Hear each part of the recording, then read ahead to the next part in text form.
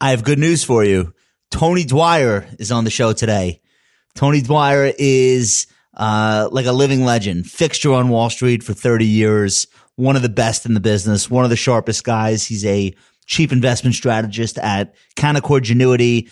And when I looked at the calendar and I said, all right, we're going to have this election week, and I really want to have somebody good, somebody that can react to what markets are doing and really have insight into what that means for investors and how we want to think about the end of the year and how we want to think about the risks we're taking in our portfolio, what's changed as a result of the election and what hasn't changed. And Tony's the man. So we're really, really excited about that. We're going to get to that in just a minute, and I don't want to ruin any of it for you. So we'll just go into that cold. But Tony's got a lot to say. Before we do that, let me talk about the YouTube channel very quickly. Put a couple of things up this week that I want to talk about. The first is we did a thank you video.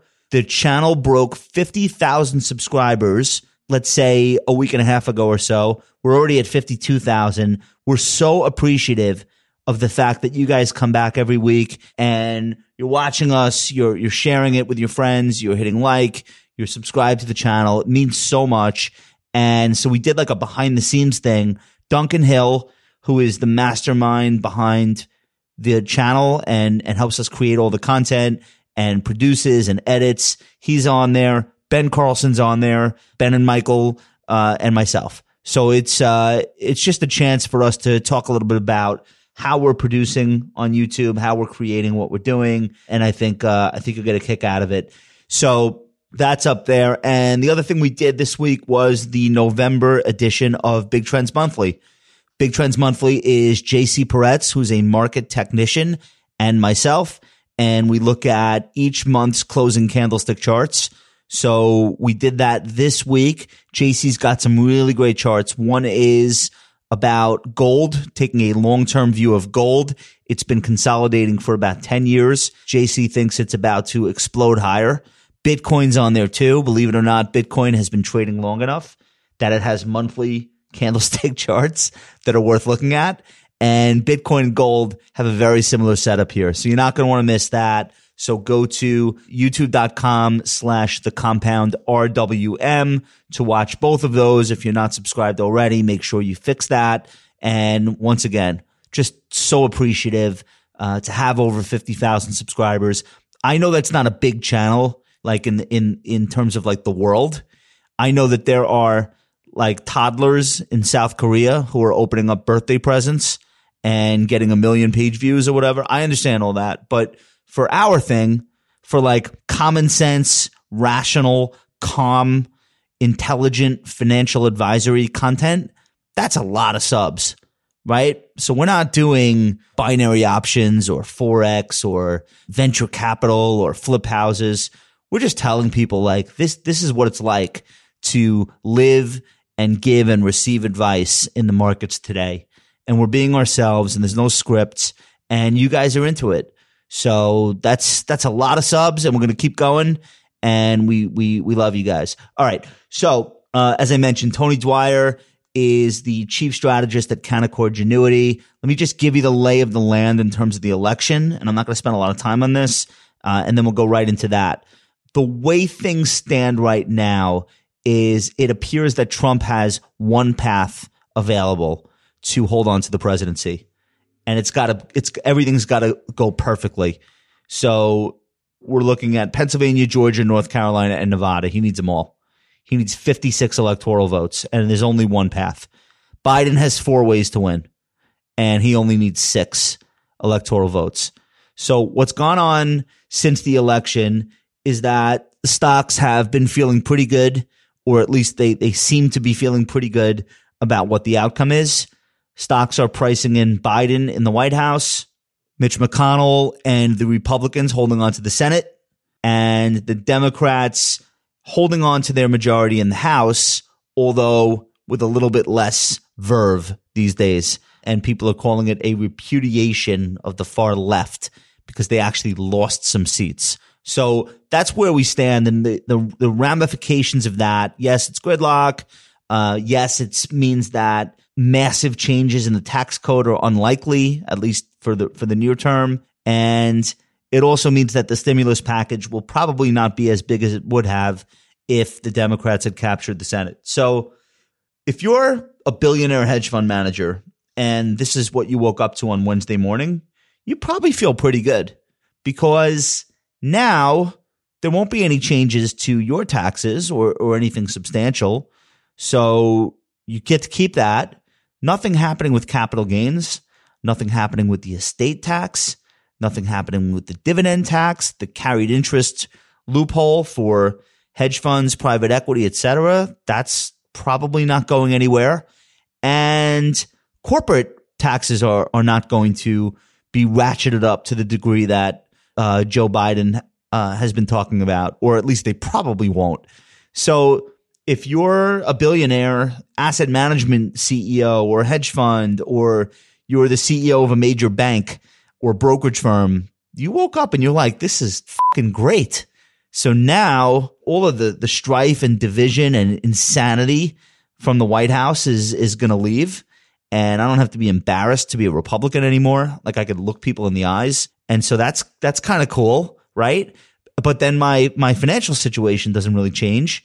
And I'm just going to keep accumulating wealth at 3 or 4 times the speed of everyone else. Plus, you have endless stimulus coming from the Fed. They're not raising rates anytime soon. And we'll talk about that with Tony. And you have the prospect of at least 1, maybe 2 or 3 vaccines coming out and being approved. And stocks have really been consolidating for weeks now. They haven't really gone anywhere.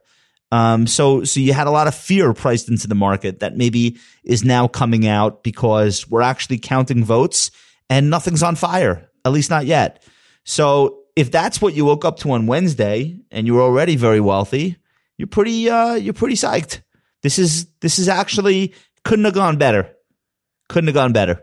So I think that you're seeing that kind of feeling in stock prices. And my friends at Bespoke note that this week, if it ends where it looks like it'll end, is the best week post-election for stocks in 100 years.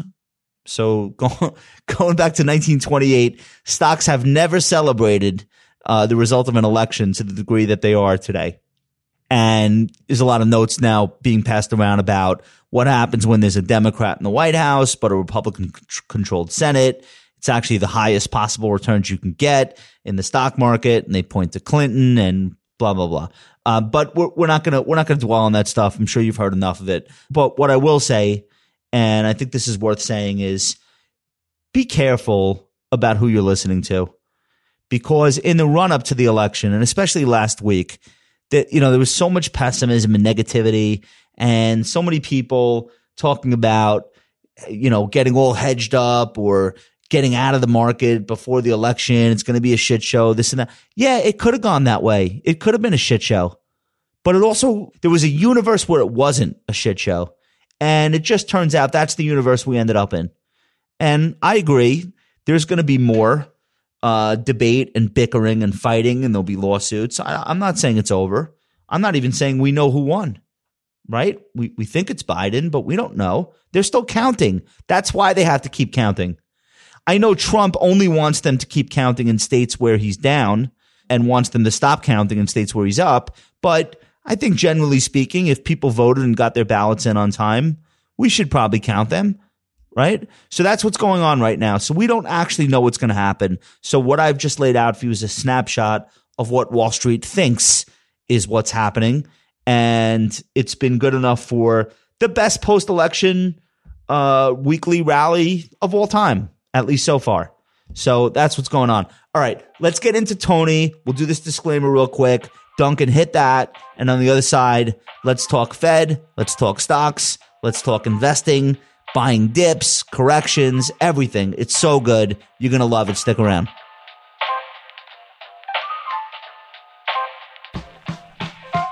Welcome to the Compound Show with Downtown Josh Brown. Josh is the CEO of Ritholtz Wealth Management. All opinions expressed by Josh or any podcast guest are solely their own opinions and do not reflect the opinion of Ritholtz Wealth Management. This podcast is for informational purposes only and should not be relied upon for investment decisions. Clients of Ritholtz Wealth Management may maintain positions in the securities discussed in this podcast. I am here with mountain man Tony Dwyer. Tony's in the Adirondacks, having escaped New York City, and I'm pretty happy for you. It looks like you're rested. Looks like you've been doing a lot of hikes and eating well and living well. Is that the case? Well, other than the eating well part, yeah, it's going great. Same. All right, it's good. It's good stuff. So, how busy are you, like day to day, talking with clients around these election things? Like this is something where you probably end up repeating yourself an awful lot, right? Kind of, Josh, and thank you for having me. It's great to be with you. Of course. People were scared to death. You're coming into a fall season where you got an election ahead of you. There's plenty of hate to go around on both sides. You got a COVID-19 ramp. You got a geopolitical heat up with China again. Brexit is running into trouble. Germany's shutting down. You could make a very long list of issues that the market had coming into the election. And so, yeah, I was pretty busy, but I'm grateful for it. I'd rather be busy than not busy. So what's interesting about that whole litany that you just went through is that everyone was already aware of it.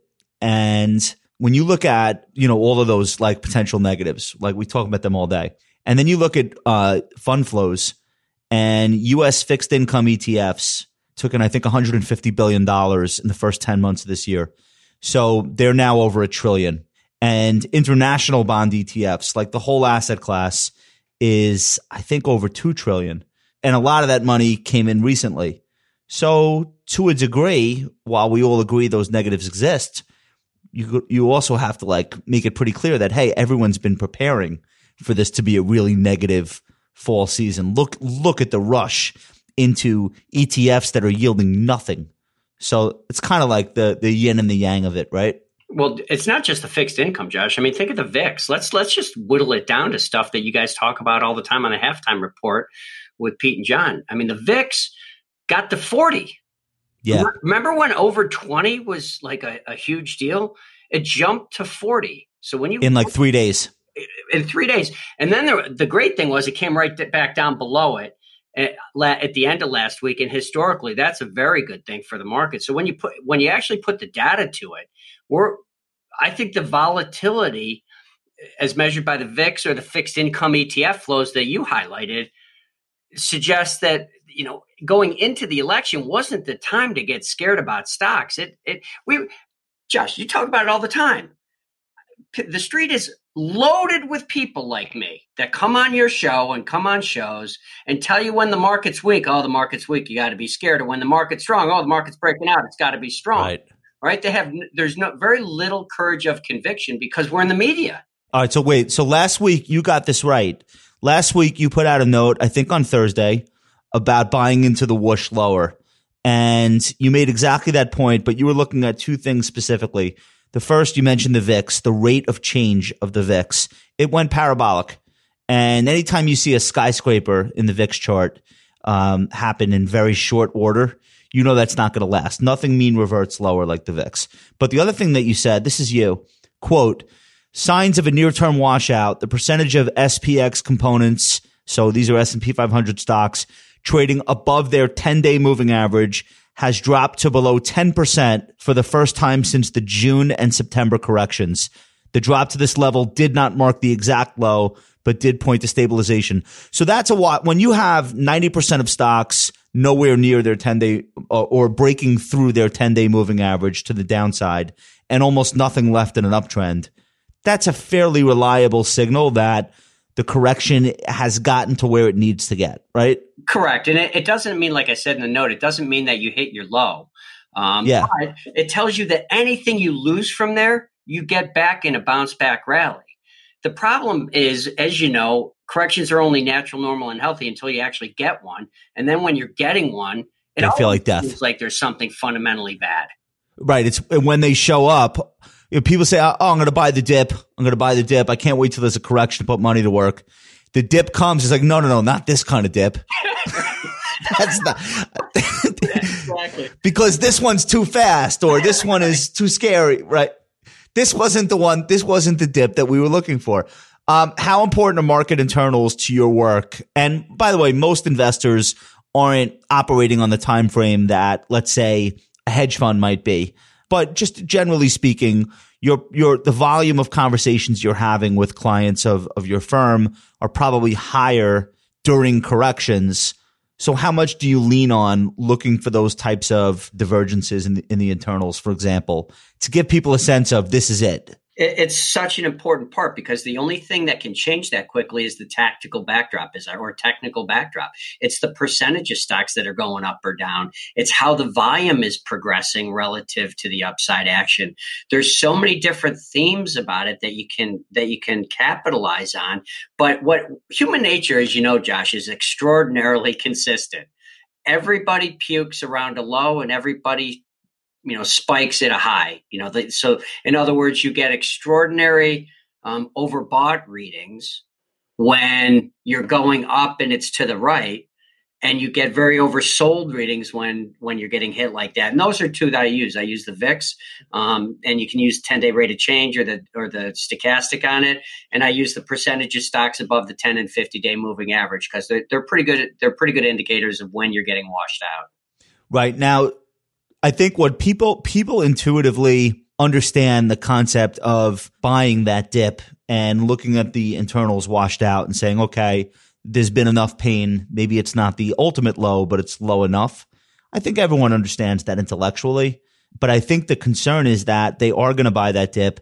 And even if there is a bounce, the next high is going to be a lower high than the prior and will be in a downtrend, and they'll be bag holders.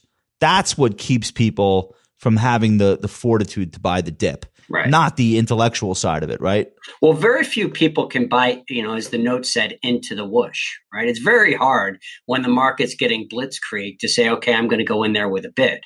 So what typically happens is people that see the oversold condition wait for it to bounce. The problem is the bounces are so significant. Just look at the last 2 days. You're up 4%. Yeah. Right? So what happens is they want to buy the oversold, but it bounces so quickly. They're like, I can't buy it here. It's already up 4%. There's also an agency problem in here. When you're managing money for someone else, and let's say it's like the last week of February this year. So the COVID headlines are still like about China and then a little bit Italy, but people don't really start getting nervous here until that last week of February.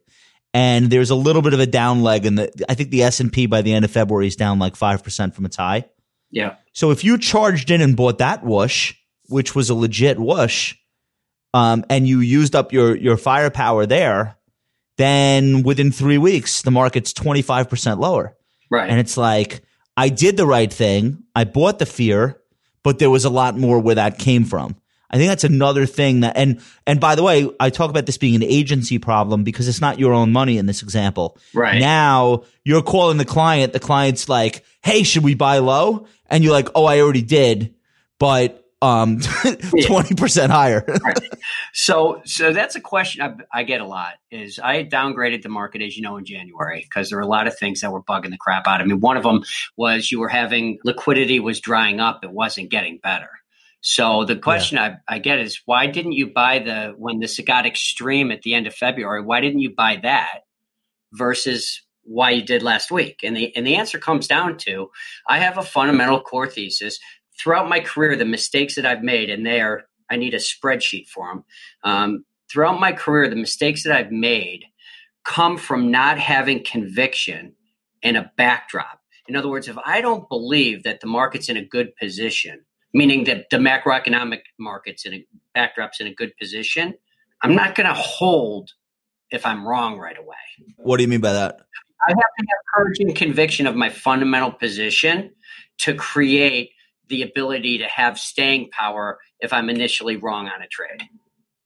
Okay, so you buy too early, but you still feel good about the overall picture. Yeah. That'll give you what you need to not abandon that initial bullishness. Right. And in February, you didn't have a good fundamental picture. Now, no, because it's all unprecedented. But even with fixed income, you had a global economy that was still in sharp decline before COVID. Like that was throughout all of 2019. People forget. That's exactly right. In 19, we were in a manufacturing recession. Yeah. Europe and Japan were weak. Emerging markets were emerging markets. And we had a yield curve inversion last fall. Right. 6 months before COVID. This is all before COVID. So our view that's the reason I felt like an idiot. I downgraded at January 20th and it went right up to new highs in early February. I felt like an idiot. Right. But I stayed on that call because the fundamental macroeconomic backdrop wasn't good. The opposite is true today. So to me, that's the difference on whether you buy that first drop of 5% to 10% or not. We didn't then because we needed to see the fundamental macro stuff get better. When you invert the yield curve, it doesn't go well. It can be 5 months or 2 years. And this was just not the case of that. So my pal JC Peretz, who's a market technician, he keeps focusing on the level that he says is the most important level in the market, which is either the Dow or the S&P. Forget the NASDAQ.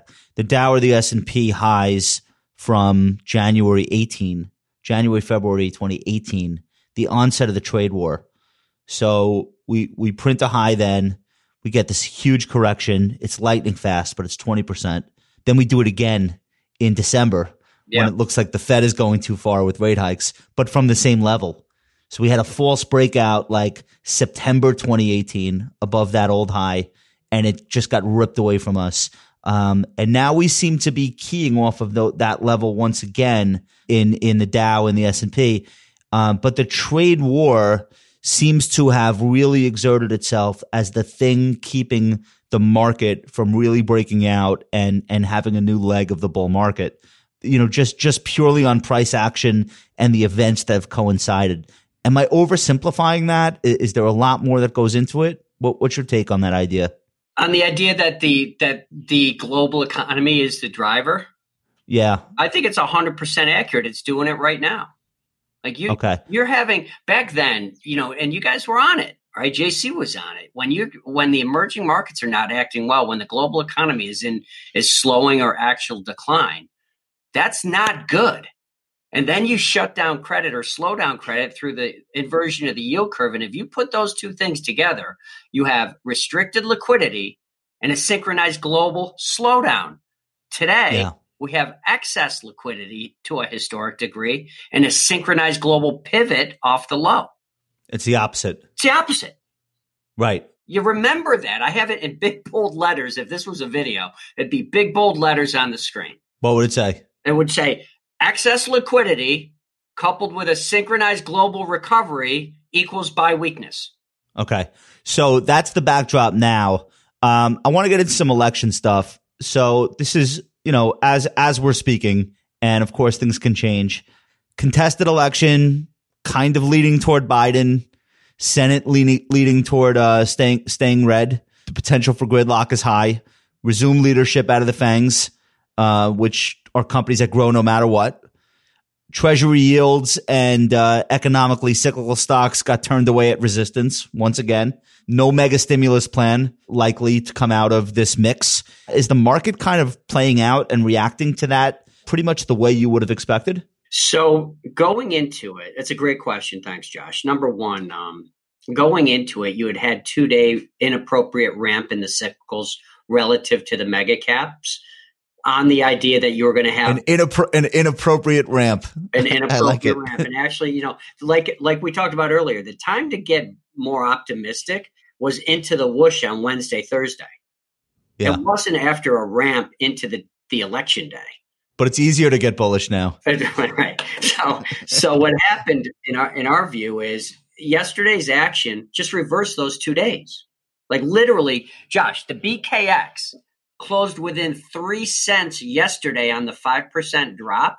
3 cents, not 3%, 3 cents of where it closed last Friday. That's hilarious. And now let's look at today's action. As I look, what's leading? The cyclicals. Yeah, materials, industrials, financials. But I think people have some of this election stuff wrong in that, okay, there's no fiscal stimulus to a ridiculous degree, or not ridiculous degree. There's no excessive fiscal stimulus in a blue. There's no $3 trillion package if Mitch McConnell is sitting there. So that's being viewed as a negative for growth. But no massive tax hikes. I think, but I think it's the opposite, because if you don't get, let's say you get $1.5 trillion out of Mitch McConnell. and everybody agrees and it's a kumbaya. You know what that means? You're not pulling forward that extra growth because of that extra stimulus, which means you have it out 6, 9, 12 months later. So it extends the economic trajectory. It doesn't shorten it. If you put it all in now, you're pulling forward all the growth to right now. So I wanted to ask you about that. The comps are going to be pretty tough next summer because of how powerful the stimulus was. Stimulus round one was incredible for consumers. You had people making more money not working than when they were working. That's right. And you had a lot of activities and that didn't happen, which led to a lot of online shopping. What are these quarters going to look like in the S&P 500 next summer when we have to lap those numbers? It's not going to be easy, right? They're going to be tough comps, but you're going to have better incomes. You're still going to have some more stimulus. And the key driver of the whole thing is interest rates are so low. Can travel make up for a weakness in, let's say, durable goods or a comparative weakness in durable goods? Like next summer, what if everyone's spending money on vacations? Is that enough? I find that hard to believe based on the current sentiment. A doctor told me if we could fix a virus with a vaccine, nobody would get the flu, right? So This is going to be something that's going to be with us. So it's hard to make a case on travel for vacations or business or anything else next summer yet. Will it be zero? Right. I think that's also something that's very different than that first part, the decline in March. A shutdown is a very different thing. So, for example, when Germany shut down a week ago, they shut down everything but factories and schools. What? So that's not a shutdown at all. Right. That's what? Das shutdown. Right. A shutdown to me is what it was like in the awful time of March and April, where you literally didn't go outside your house, outside of your yard, I should say. And we're not going to go back to that. So never. Right. So if you have income plus stimulus plus some kind of economic growth, even on a partial shutdown, I think the negative comps will be, or the hard comparisons will be mitigated to some degree. Okay. So I want to ask you about this chart you sent me from Jason at Sentiment Trader, and shout out to Jason. He does great stuff.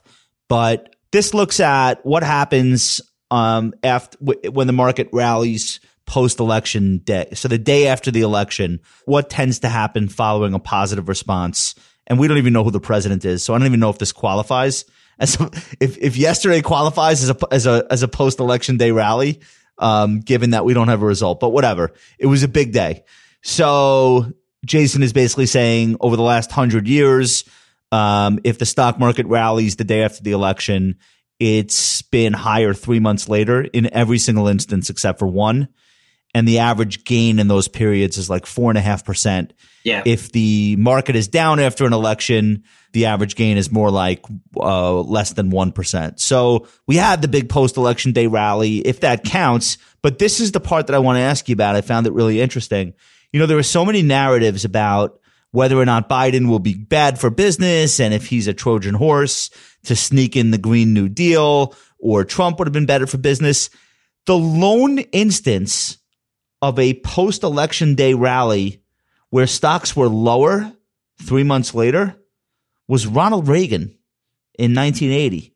If you ask people on the street who was the most pro-business president ever, right, they tell you Reagan. And in fact, stocks were down 5% 1 year after Reagan's election victory for the 1980 election. So I guess my point is, maybe we shouldn't focus so much on the rhetoric about who's going to be good for business, who's going to be bad, what sectors, because it really doesn't work out symmetrically or neatly at all. And I know you've seen a bunch of elections, so. Right. Fortunately, I'm old. Actually, it'd be bad if I wasn't old because I wouldn't be alive. So anyway, the stat is that the market is up a median 4.4%, like you said, when the next day, the day after election is positive, but it's also the same in reverse. And to your point, when the next day after the election is down, it's a median loss of just under 1%. Not again. So it's you actually lose money. So that 1980 occurrence, let's talk about that for a second. What was in the backdrop at that point? You had double digit inflation and interest rates. And double-digit unemployment or close, right? 10%? Close. I don't know exactly the numbers, but it was a disaster economically in the backdrop. Right. This is a disaster, but it's more of an acute disaster. Yeah. We're not going through a secular battle with inflation right now. There was no QE. There was no zero Fed for the rest of time. It was basically we're trying to fix high unemployment and historically high interest rates. It's such a different, but I think that had a lot more to do with the down 5% after Reagan than absolutely after the election was like. That absolutely. And this is always the case. We look back at Barack Obama becoming president with the Dow at 7,000. Well, of course he had great returns during his presidency. The stock market started off down 50%. You give any president, give Hoover that. But even better than that, what happened after he came in? The Fed threw QE 1, 2, and 3 with an Operation Twist in there. Plus QE from all over the world in case we took a break. All right. So that's a thing that I think maybe people spend too much time focused on. The proclivities of a president are not going to be the driving force for the long run returns of stocks.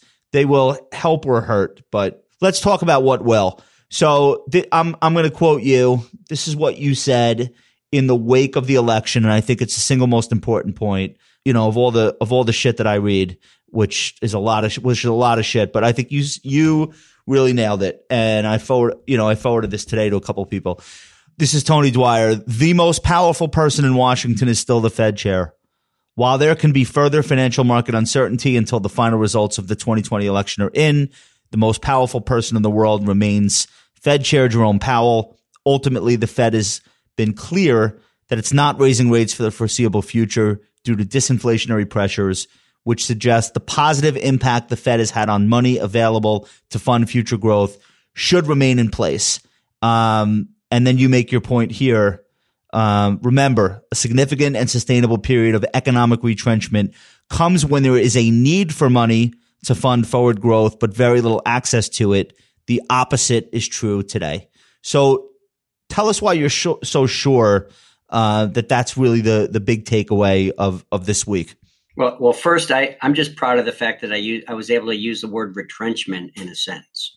You did that very well. That's pretty good for me. I threw that in there. Secondarily, we don't have to guess, Josh. A lot of people look at the Fed almost from an academics framework. As you know, I'm not bright enough to do that. I use practical stuff. When the Fed backstopped corporate credit, they've got, I believe, in all their facilities, the ability to buy $700 billion of corporate credit as a backstop to the corporate credit market, right? From right now or the total program? At all. Like the policies they put in place. So they bought $45 billion. And my credit friends don't even keep track of it because they haven't bought any recently. Right. So they've not even had to buy any. So the corporate credit market has raised almost $1 trillion just since March. That's the liquidity I'm talking. Can you explain that? Can you explain that? Because I don't think people understand the magnitude of that. If you didn't know anything about what the Fed was going to do and you saw that unemployment was about to go from like 3% to 20% overnight, you would assume massive waves upon waves of bankruptcies, everywhere from personal bankruptcies to publicly traded companies. And that actually did not happen. The Fed took high yield companies, so companies that had low credit ratings to begin with, have been able to raise over $800 billion in the markets because of the Fed's involvement, which has staved off that wave of bankruptcies that you would normally expect in any other recession we've ever had. So that's to me, that's a huge difference this time around. Let's put it in very common terms, right? Main Street terms. Let's say you've got a job and you don't have any extra income from your job in the holiday season, right? You also can't use a credit card. That means you're not going to be able to spend anything. Right? Yeah, you're done. You don't have any extra income and you don't have any other way to get money to buy your kids or significant others gifts. So you don't buy them. And that's obviously no growth. What the Fed did by backstopping the corporate credit market is all the pension plans and investors, they wanted to get return, an interest return, right? So when they backstopped the corporate credit market, all the companies that needed to stay in business were able to do so because these investors bought their bonds. Right. because they had nothing else to buy. They need instruments with yield. The Fed is in that market. And so these companies that would have ordinarily been bankrupt, instead, they remain solvent and they can ride this thing out. And I know that's by design. Even bigger than that. Let's say that same person at home, now he has access to a credit card and he's got 20 grand on his credit card at 15%, right? What the Fed did, and then the demand for these bonds did, is all of a sudden you were able to refinance that 15% debt. You got more money out. So now you're taking 30 grand, but it's at 4%. So basically it meant you could get much more money at a much cheaper interest rate. So there's something that people aren't too familiar with. It's called the household debt service ratio. It's if you add up all the costs of running your household against what you make. And the biggest component, one of the biggest variables in that measurement is interest expense. So not only, Josh, like credit cards and mortgages. Yeah. So not only did they lease. issue debt at a historically low interest rate, they did it in a record amount. So it doesn't even cost them that much.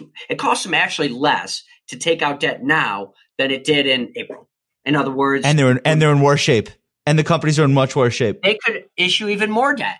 That's the whole point here that I think people really need to understand is that line I used, which is you have a significant and sustainable shutdown in economic activity and markets when there is a need for money with no or limited access to it. There's no companies I've talked to that don't have access to money. As long as you're not drilling for oil, you should, and even in that case, you might actually have no problem. So what are the ramifications of that? Because my partner, Ben Carlson, was saying the other day, let's say we get into a recession 5 years from now. There's no, like everyone will have an institutional memory of the fact that we did this and it worked. So how will they avoid doing the same thing again the next time we're about to tip into a recession? Is this now the new way we fight recession, literally liquefying everything in sight and lending to anyone? Like, is that the new playbook? And what does that mean for valuations? It's been the playbook in the last 3 recessions. Now, They didn't do QE, but I remember Alan Greenspan, Greenspan in 1998 said, you'll never see these interest rates level again at 3%. And I'm just sitting here thinking, did he mean on an uptick? So yes, it's different because we have quantitative easing now. But back then, you just hit a ridiculously low level of rate, allowed everybody to refi and extend their maturity. So basically, the answer to your question, right? But now the Fed is literally buying bonds. Right, there's no way corporate bonds. You cannot fix debt with exponentially more debt. Let me explain why. Historically, what happens in each cycle is we keep adding to the debt level, right? And because of that debt level, we take out the debt and we buy stuff, and that stuff appreciates in value, like your home value appreciates in value. The only reason that I can afford my house in northern New Jersey now is because the interest rate is so much lower that I can afford the bigger mortgage, right? Because the price of the house went up. By definition, I have to have a much lower interest rate or I can't afford it. Because the cost of that house is so much higher now, so much more debt has come out. It's a self-fulfilling prophecy. Nobody will be able to buy it if that cost of debt isn't even lower. So each cycle, this huge amount of debt that the monetization, like you said, makes it so that rates can't go up much the next cycle because it shuts the engine down. Right. So the terminal level of rates for the next upcycle continues to decline. In the 90s, 7% interest rates were considered fairly low. And 7% interest rates are now unimaginable. Right. Okay. So are we going to go back to this playbook in the future because we have no choice? Is the Fed buying the bonds of investment grade companies in the next recession? Like, are we going to repeat this playbook where we flood people's bank accounts with money? Or is this just very special, very one time because of the nature of this recession? So last year we put out a piece that was pretty controversial. It was called A Generational Change in How the Fed Fears Inflation. It used to be that they feared higher inflation. And what they found is the extraordinary amount of debt is a deflationary factor, right? And all those hawks are aged out. They're all 90 years old now. There's no way. Right. When they did that, they gave us the playbook. When they started talking about these new tools that they actually put in place in June, they changed the playbook. So, Josh, I don't know. You cannot ever get out of it. There's so much debt. How do you reflate your way out of debt? Remember what we said. Let's say the economy grew enough to pay back the debt. Where do you think interest rates would be on that? Right. You wouldn't be able to borrow at prevailing rates if we had grown into it. Let's say last cycle you got interest rates to go up. Where they get up to? The real rate got up to about all the way up to 1.5%, right? You got the 10-year up to about 3%, right? Now we've added trillions of dollars to the balance sheet. You can't grow your way into that. You never get there because you couldn't afford the extra trillions on the balance sheet at 3%. So now your next peak has got to be lower because it'll shut down the economy sooner. It's a circular motion. Well, we just saw it. We just saw it in the winter of 18, the end of the year. That was the peak for the cycle. Where'd we get to? 2.5% interest rates. Yeah, that's it. You saw it. And how do we get now we're back at zero. Trillions of dollars more in debt. Right, and everything's bigger now. So the disinflationary argument also, in addition to that, is that it's the only thing keeping the wheels on. Like Congress is funding itself at very low cost because of prevailing rates. There's no possible way they'd be able to do what they're doing otherwise. How do you get out of that? You can't. You just can't. I can't come up. I'm not laughing about it, but it's like I can't come up with a scenario. So then the next question is how we owe the money to ourselves, though. I think a very key distinction, like when you watch late night comedians, they make these like jokes about China, how like China's our landlord, blah, blah, blah. China's been selling treasuries. We owe this money to ourselves. Exactly. So right. They've been doing it for a long time, to your point. And you know who the biggest player in treasuries is? It's not China. It's not Saudi Arabia. It's our own pension plans. Right? It's a math equation. And I don't want to go too deep in the weeds here, but if you're a pension plan and you need to earn 7% now to pay your benefits to your beneficiaries that have retired. So what it means is every year you have to make 7% to be funded to be able to pay your beneficiaries. If you're 60% fixed income now, which is so many of them, how can you do that when the highest risk category of fixed income in corporate high yield is 3.5%? Right. So that's why they have to be 10% Snowflake and Adobe and Zoom video. That's the barbell. So I want to ask you about year end, and let's assume that the election falls the way it looks like it's going to fall, with major lawsuits in every state, et cetera, et cetera. But let's assume like the markets have put that mystery behind them, and the markets are now focused on year end 2021. Will there be performance chasing this year? Will the buybacks and dividends that got suspended in the first half of this year, will they come back in December? Like what are you hearing and what are you thinking about? Because we're already first week in November. I don't think the buybacks to the same degree because the financials aren't going to be allowed to buy back their stocks. Yeah. Okay. And they're a big part of the buyback equation. On that. It's some of the big mega cap names, plus the financials are big beneficiaries of the buybacks, and those got suspended. However, I think that's going to be a big theme in 2021. The return of shareholder capital return. And especially potentially in the banks where the government has told them they can't do dividends and buybacks because of loan loss provisions that proved to be too high, just like at the fall of 2009 and into 2010. Well, those loan loss provisions weren't tested because we don't know if the banks were reserving too much because we never got a chance to find out. The government stepped in and just gave everyone money. We really don't know if this was a stress test or not. Right. But what we do know is they don't need to. It's probably not as high. They're already telling us in this third quarter that it's not as high as they had feared. So maybe it gets worse next year, but I think that's going to be the vig there. I think the one thing we didn't really touch on in the election is the true importance of it from my framework is the results in the House. not just the White House and the Senate. The House, I thought, was very important because it was a repudiation of the extreme left, just like not a landslide on an incumbent president is a repudiation of the far right. So what you did is neutralize the tail risk, and you're left with the most important factor and the most powerful factor in the world, which is the Federal Reserve, coupled with that recovery. So it basically, Josh, opens the door. Neutralizing those extreme risks, open the door to focus on what we know. It's always, people focus on what if. How many people have you been on CNBC with and have them give you a what if? Like all the great Biden analysis on tax hikes. Well, that's it. That's in the fire pit. Yeah. Oh, 6 months ago, we were talking about President Elizabeth Warren. Like if she were the nominee, I think Trump would have won 45 states based on what we're seeing this week. Right. So right. I agree with you. That repudiation. So then like what is the takeaway? Did the clean energy stocks get ahead of themselves? Are we too bearish on the oil patch? Like, are we too bearish on banks? I think we're too bearish, just period. In that right. We expected a move towards socialism, a move toward higher extreme taxes, penalizing the wealthy, and that there's no question we need to help those in need.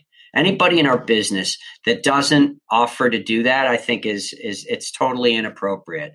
We all do it in our own ways. The bottom line is there are people in need and they have to be taken care of. And I think we'll do that with some degree of a fiscal stimulus package. Yeah. So let's end with that. Do you guys have an expectation there? Or do you personally have an expectation that something will happen by year end, or does this really have to wait till the inauguration? I think it'll happen by year end. I think again, who's the person that wouldn't change her mind? Nancy Pelosi. They're now talking about replacing her as the head of the House. So, what you've done is you've neutralized the hate. I mean, what a great thing for our country and our markets is to potentially neutralize the hate on both sides so we can focus on getting better. And what gets us better? Really cheap money. That's the best possible thing we could have ended on. And I couldn't agree more. I think what both parties have in common is they like this idea of being able to spend and not necessarily having to find a revenue source to offset it. And they've both been doing it for a while now. Tony, I'm going to send people over to dwyerstrategy.canaccordgenuity.com. You could just go Dwyer Strategy and it'll take you there. Dwyerstrategy.com will work great. That's even better. All right. We'll link to that in the show notes. Everybody will check out Tony's site. You've been doing it a long time. I think you're the best out there. Just want to say thank you so much for coming on, sharing all your insight with the Compound audience. We love you. We're going to have you back. Buddy, I got to tell you what you've done for financial TV and how you portray yourself and how you're out there advocating for the average investor, I think is second to none. My friend Jim Cramer has done that for education in finance. And it's not about right or wrong. It's about trying to help people with their investment process and having a practical application of all this crap we hear all day long from people like you and me. And I think it's extraordinary, and keep up the good work. You're the man. All right. Stay safe. We'll talk to you soon. Thanks for listening. Check us out at thecompoundnews.com for daily investing and market insights. You can watch all of our videos at youtube.com/thecompoundrwm. Talk to you next week.